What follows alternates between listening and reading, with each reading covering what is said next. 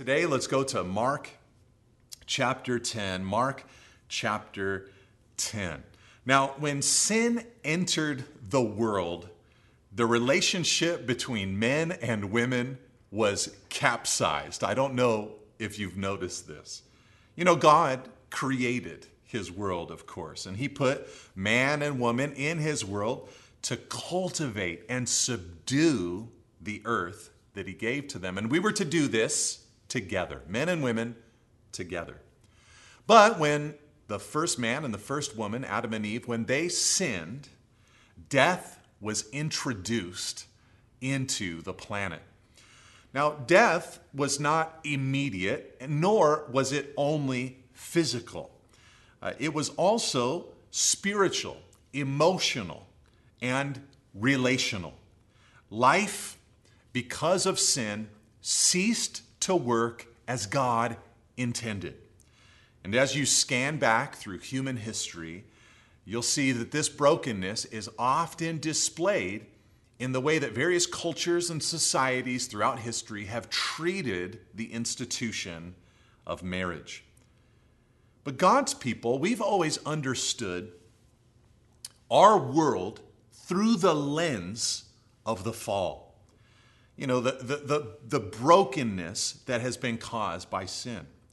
When we see a broken human institution, we suspect that sin is at the core of the problem.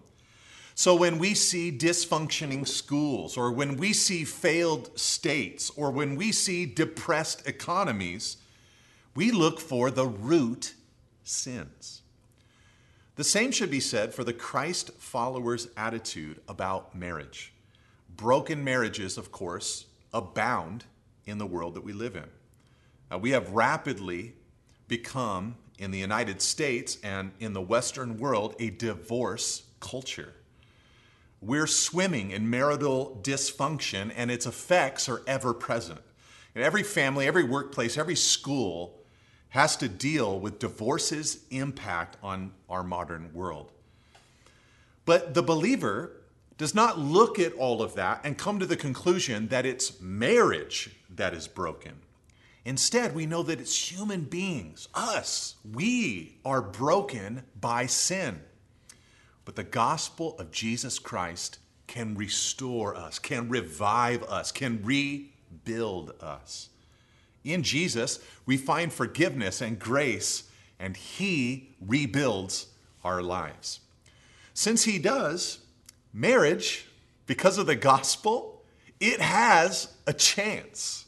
It can become, by the design of God and the aid of the Holy Spirit, something beautiful and something good.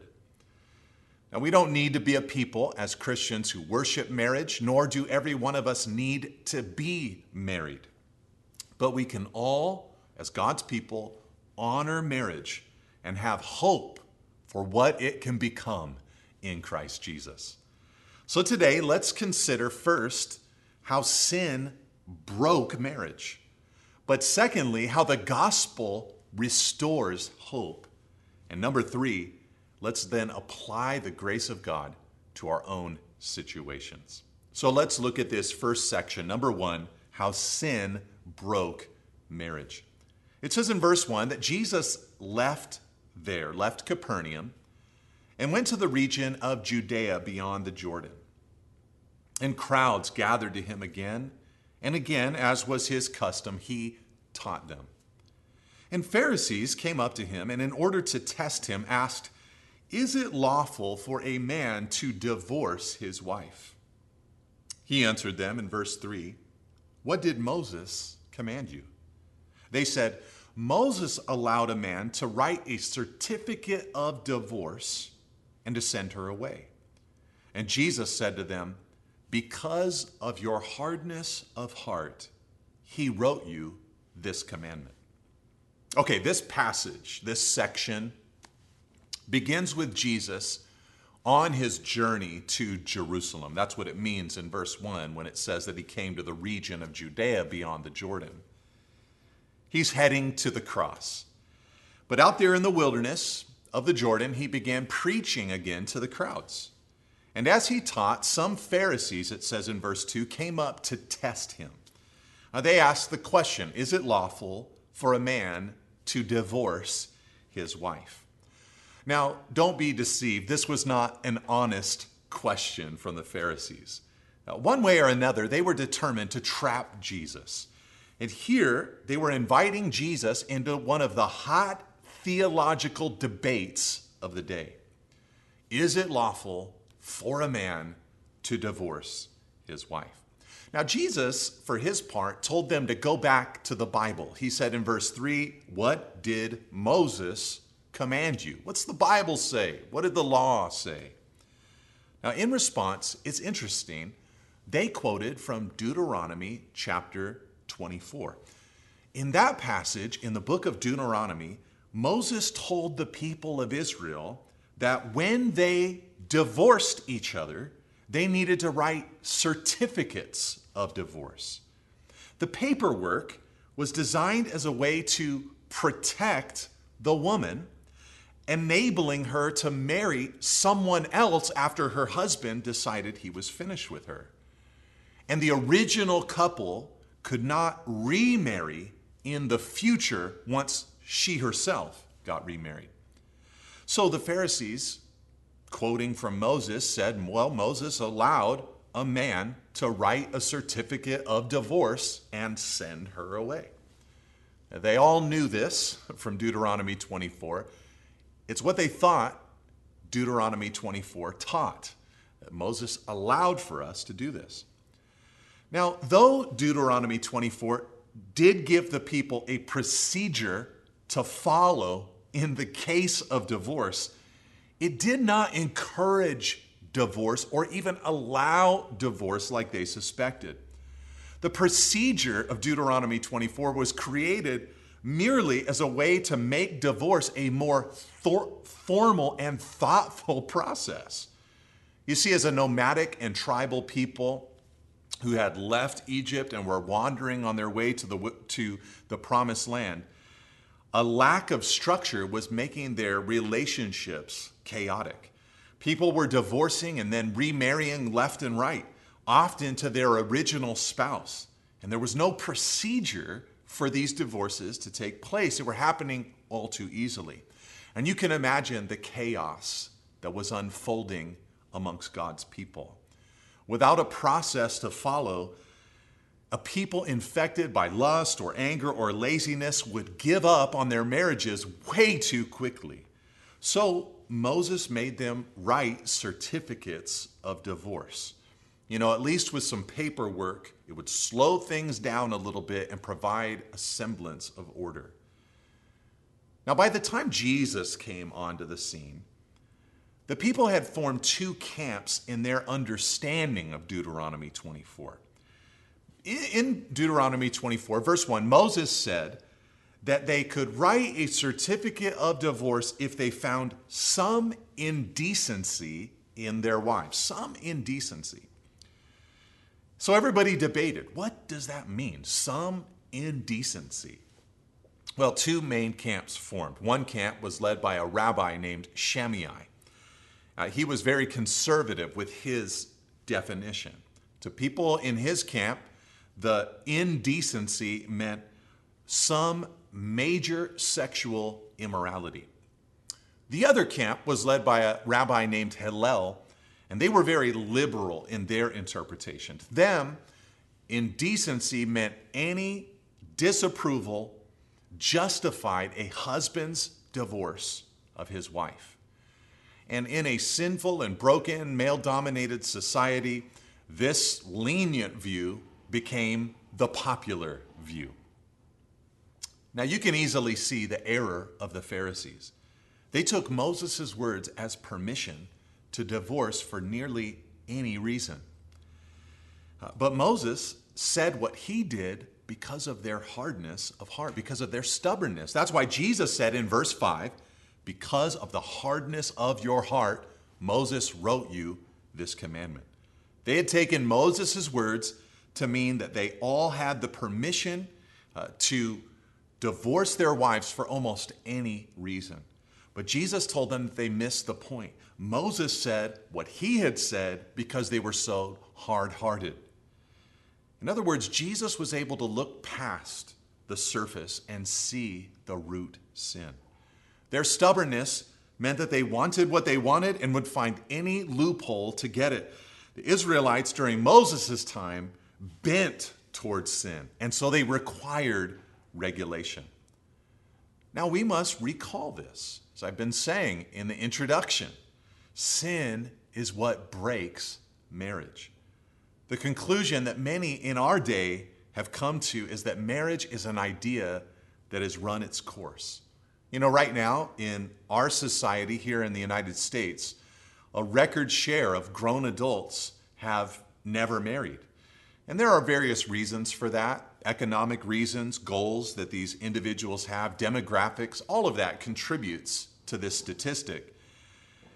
But most generations are deceived about marriage, many of them thinking that cohabitation has no negative effect on society. So because of that, cohabitation is on the rise. So fewer people are marrying. These are some of the solutions that the world proposes when they see difficulty in marriage. Extreme solutions are also proposed. I'm sure you've noticed this. Programs and curriculums and movements often have a goal of dismantling the traditional family. And this is often motivated by the belief that marriage is a broken and man-made institution. Jesus, though, knew that it's people that are broken, not marriage. It was the hard-heartedness that killed them in Moses' day and is hurting us in ours. So if the gospel could have its way, then the heart can be dealt with, and there is hope for marriage after all. Now we'll get to that in a moment, but let this thought settle in your mind. The fracture and pain in the family have been caused by the effects of the fall. Sin has done its dastardly work, and the aftershocks of broken marriage are felt to the ends of the earth. Fatherlessness, distrust of other people, suspicion, promiscuity, gender confusion, poverty, crime, depression, anxiety. Many of these things have their roots in or are made worse by broken marriage. Sin has done its work to disrupt our world. But let's go on to see how the gospel, number 2, restores marriage. The gospel restores marriage. You see, Jesus said the reason that this happened, that Moses gave you this certificate, was your hardness of heart. It's a sin issue within. But then he went on in verse 6 and said, but from the beginning of creation, God made them male and female. Therefore, a man shall leave his father and mother and hold fast to his wife, and the two shall become one flesh. So they are no longer two, but one flesh. What therefore God has joined together, let not man separate. Now, of course, the Pharisees, they went back to the book of Deuteronomy when they thought about marriage. But Jesus here goes all the way back to Genesis, to the first moments of human existence. The book of Genesis was the foundational text that Deuteronomy was built upon. There in the garden, on the 6th day, it says in verse 6 that God made them male and female. Now, Jesus, of course, loved the book of Deuteronomy. He was interested in it. It is, by the way, the book that he quoted from to combat the temptation that Satan brought against him in the wilderness for 40 days and 40 nights. But the Genesis passage took precedent. There in the garden, we discover God's original intention. It's something beautiful, this original marriage, and something that the gospel of Jesus Christ and the constant ministry of the Spirit can continually restore in any marriage that submits itself to Christ. That's my way of saying Jesus wants to bring the marriages of Calvary Monterey back to the Garden of Eden, and he can by his blood. It's a vision that every one of us, married and unmarried, needs to have of what marriage is. The first thing I want you to see is found there in verse 6. A gospel-redeemed marriage can faithfully represent God. Why do I say that? Well, all of us, according to Genesis 1 and 2, are made in the image of God. And Jesus alluded to that in verse 6. He said that God made us in his image. He made us male and female. Now, of course, you know as you read through the Bible that God refers to himself in the masculine. But when God took from Adam's side to create Eve, God was taking part of his own image that he deposited into Adam, out of Adam, and putting it into Eve. Therefore, though God reveals himself as Father, we can know that mothers specifically and women in general reflect the image of God just as much as men reflect the image of God. Men can only reflect part of God's image, while women must image the other part of who God is. And Jesus reminds us of this in the context of marriage. You see, he's showing us that in a gospel-saturated marriage, the couple becomes excellent examples of what God is like. The man is urged to become more fully man, while the woman becomes more fully woman. Together, they represent God on earth. God is the king, and he's far away, it feels, but his representative images are here to remind us of what he is like. That's what we are as God's people. In a good marriage, each spouse will encourage the total and complete flourishing of the other spouse. Each has felt served by Christ. They know what Jesus has done for them, so they work hard to lay down their lives for the other. They cheer for each other to develop into a person that God has destined them to be. Male and female, they flesh out God's image in the way they interact with each other. But Jesus went on and added in verse 7 from the Genesis passage, "Therefore a man shall leave his father and mother and hold fast to his wife," a quote from Genesis chapter 2. Okay, in this ideal garden marriage that Jesus is bringing us back to, great love is abandoned for an even stronger, greater love. You see, here what he's saying is that the closest bond that a man has ever known is his bond with his mother and with his father. But when the woman comes along, love develops in his heart. And though he loves his parents, a greater love overtakes him, and he's compelled to pursue his bride. He leaves his parents and is joined to his bride. And this love, the kind that leaves everything else and prioritizes the marriage, must be allowed, listen to me now, to continually grow. You see, many men and women are tempted to prioritize a different love over the relationship that they have. Sometimes even the relationship with their own parents. Hey, don't let your parents into your marriage. They don't belong there. But many others become tempted with new loves as the years pass by. Careers or hobbies or personal goals can become a wildfire that forces you to neglect your first marital love. So Christ-honoring marriages will continue to prioritize their love for one another, never taking that relationship for granted. They make the time for this all-important human relationship. By the way, If you're a single man who is watching this today and you would like to be married someday, I'd encourage you, don't be scared of this love that I'm talking about. I know many of you are nervous that you'll make the wrong decision. And some of you are afraid to commit your life to someone else.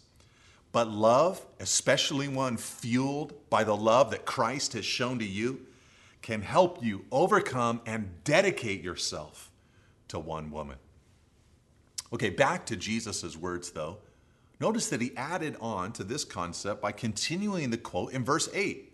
He said, "The two shall become one flesh, so they are no longer two, but one flesh." Now, when Adam and Eve came together, what Jesus is pointing out is that God melded them into one. God saw them as one. Though Eve was still the woman and Adam was still the man, they were now united in the sight of God. Now, of course, we understand that a husband and wife, male and female, biologically complement each other. And their physical union does unify them to the other. This is one reason, by the way, that sexual activity before marriage is harmful. It blurs the lines of the relationship. It makes you, in a sense, one, but without a covenant or commitment to reflect your oneness.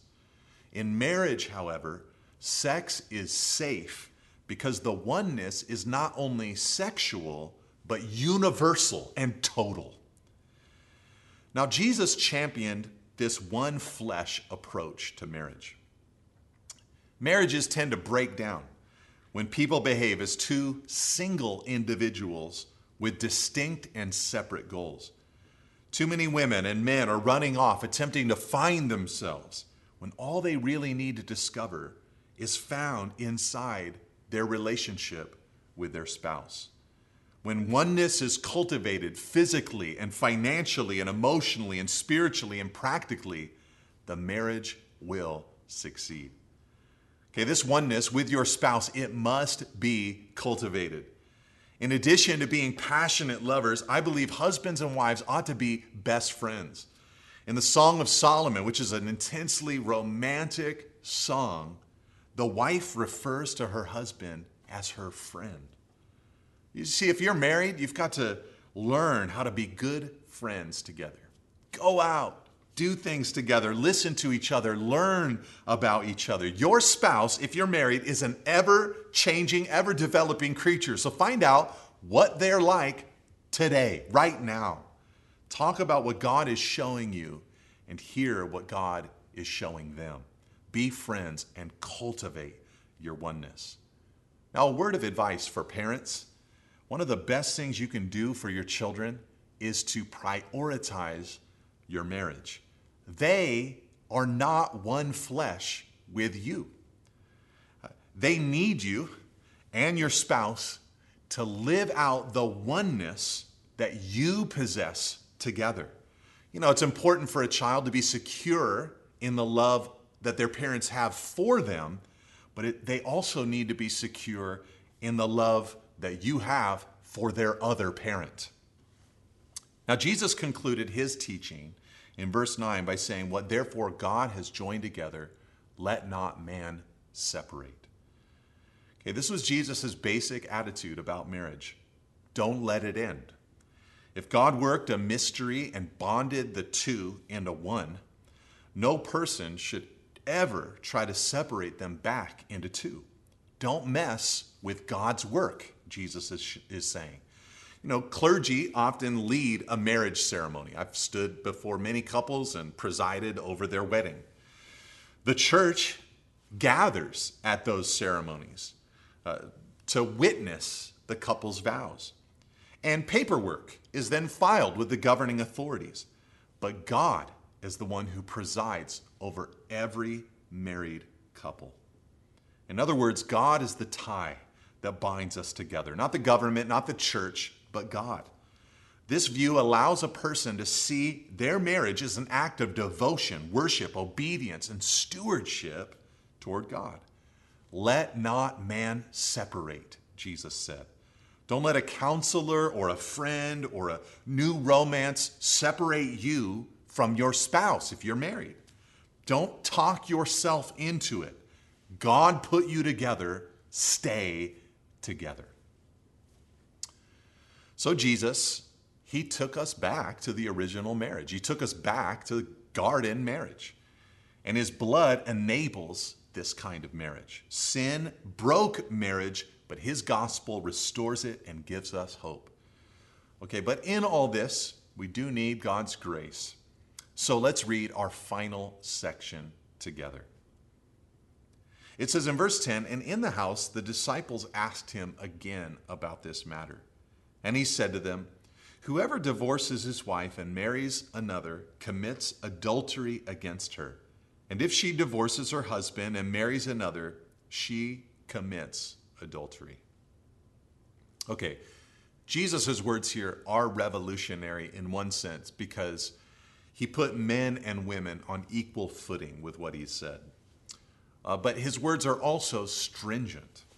In this concluding little movement in the house, Jesus told his disciples that the one who departs, if they remarry another, they've committed adultery. God put, in other words, the original couple together, so to him, they're still one. And a new marriage is adultery in his sight. Matthew tells us that when the disciples heard this, they were overwhelmed by these words. They said, "If such is the case of a man with his wife, it is better not to marry." Jesus responded to them in Matthew's gospel by telling them that some people, in response to the severity of these marriage commitments, will pursue a life of singleness for the kingdom of God. They'll devote themselves to their relationship with God and his people, all while carrying out the commandment to love and the commission to make disciples. Now, modern readers, of course, us today, we want to know if there are any exceptions to Jesus' rule. Now, I'm tempted not to answer that question today because Mark, in his gospel, didn't include any exceptions. And I think he's done this intentionally. I think it's his way of pointing towards the sobriety that we should have concerning our marriage vows. But in Matthew, Jesus twice pointed to sexual sin as a reason people can divorce. He didn't command it or demand it. He allowed forgiveness to occur, but it was an exception that Matthew records twice. And Paul, for his part, added a provision of his own in 1 Corinthians chapter 7. He said that if a non-believing spouse departs or deserts the marriage, the believing spouse is then free.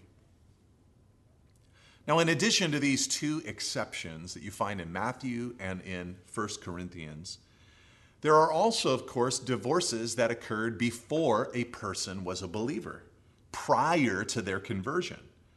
And we might also be wise to consider separation in instances where domestic abuse looms over the married couple's home. But how can we respond to these stern statements of Jesus, even with the exceptions that I just mentioned? Well, let me offer 4 suggestions as we close out together. First, as I already mentioned, some will respond by never marrying. Some will just look at their situation and say, this is the best thing for me. Jesus, of course, exemplified a single life that was devoted entirely to his Father. And he taught that some would choose this kind of life because the demands of marriage were too high. Second, we should respond as a church by having a high view of marriage. I realize that half our congregation, our adult congregation, is unmarried. But whether you're married or unmarried, it's important for you to believe that God is active in marriages. He made the two one. And we should all have a sober view of marriage and work hard to support marriages in our church family. Third, we should respond by becoming a biblically sensitive people on these matters. You know, if you aren't sure if a marriage or a divorce would be biblical, you should seek out your pastors or other competent believers to help you move through Scripture for your situation. You should find out before you move forward. But fourth, we should respond by extending grace to our church community and beyond. You know, these are admittedly hard words that Jesus uttered. You know, many of us here today are divorced or remarried. And the odds are that many of those divorces and remarriages occurred outside the lordship of Jesus Christ. In other words, it's common for modern believers to ignore Jesus' teaching on marriage. And since we live in a divorce culture and our society isn't coming against divorce all that much these days, it's very easy to quit on a marriage. And for this, we need God's grace. Look, if you're living in an unbiblical marriage, you've got to receive God's grace and move on. You know, if it happened before Christ came into your life, know that you are forgiven in His sight and stick with the marriage you're in today.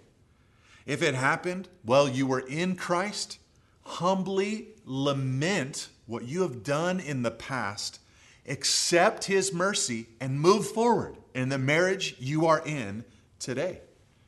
And if it happened because you didn't know the word, you didn't know that you were prohibited from getting married again by Scripture, ask for His cleansing and move on in the marriage that you are in today. It's really all that we can do. And it is far better than having a defiant attitude that disregards God's words and says, I was right to do so. Instead, we should humbly move forward, accepting God's mercy and God's grace. Remember, sin attacks marriage, but God invented marriage. And through the blood of Christ, marriage can get back to the garden. It can reflect God's image, be a demonstration of sacrificial love, and unify us to another in a powerful way. Let's seek the help of the Spirit in bringing each one of our marriages back to the garden.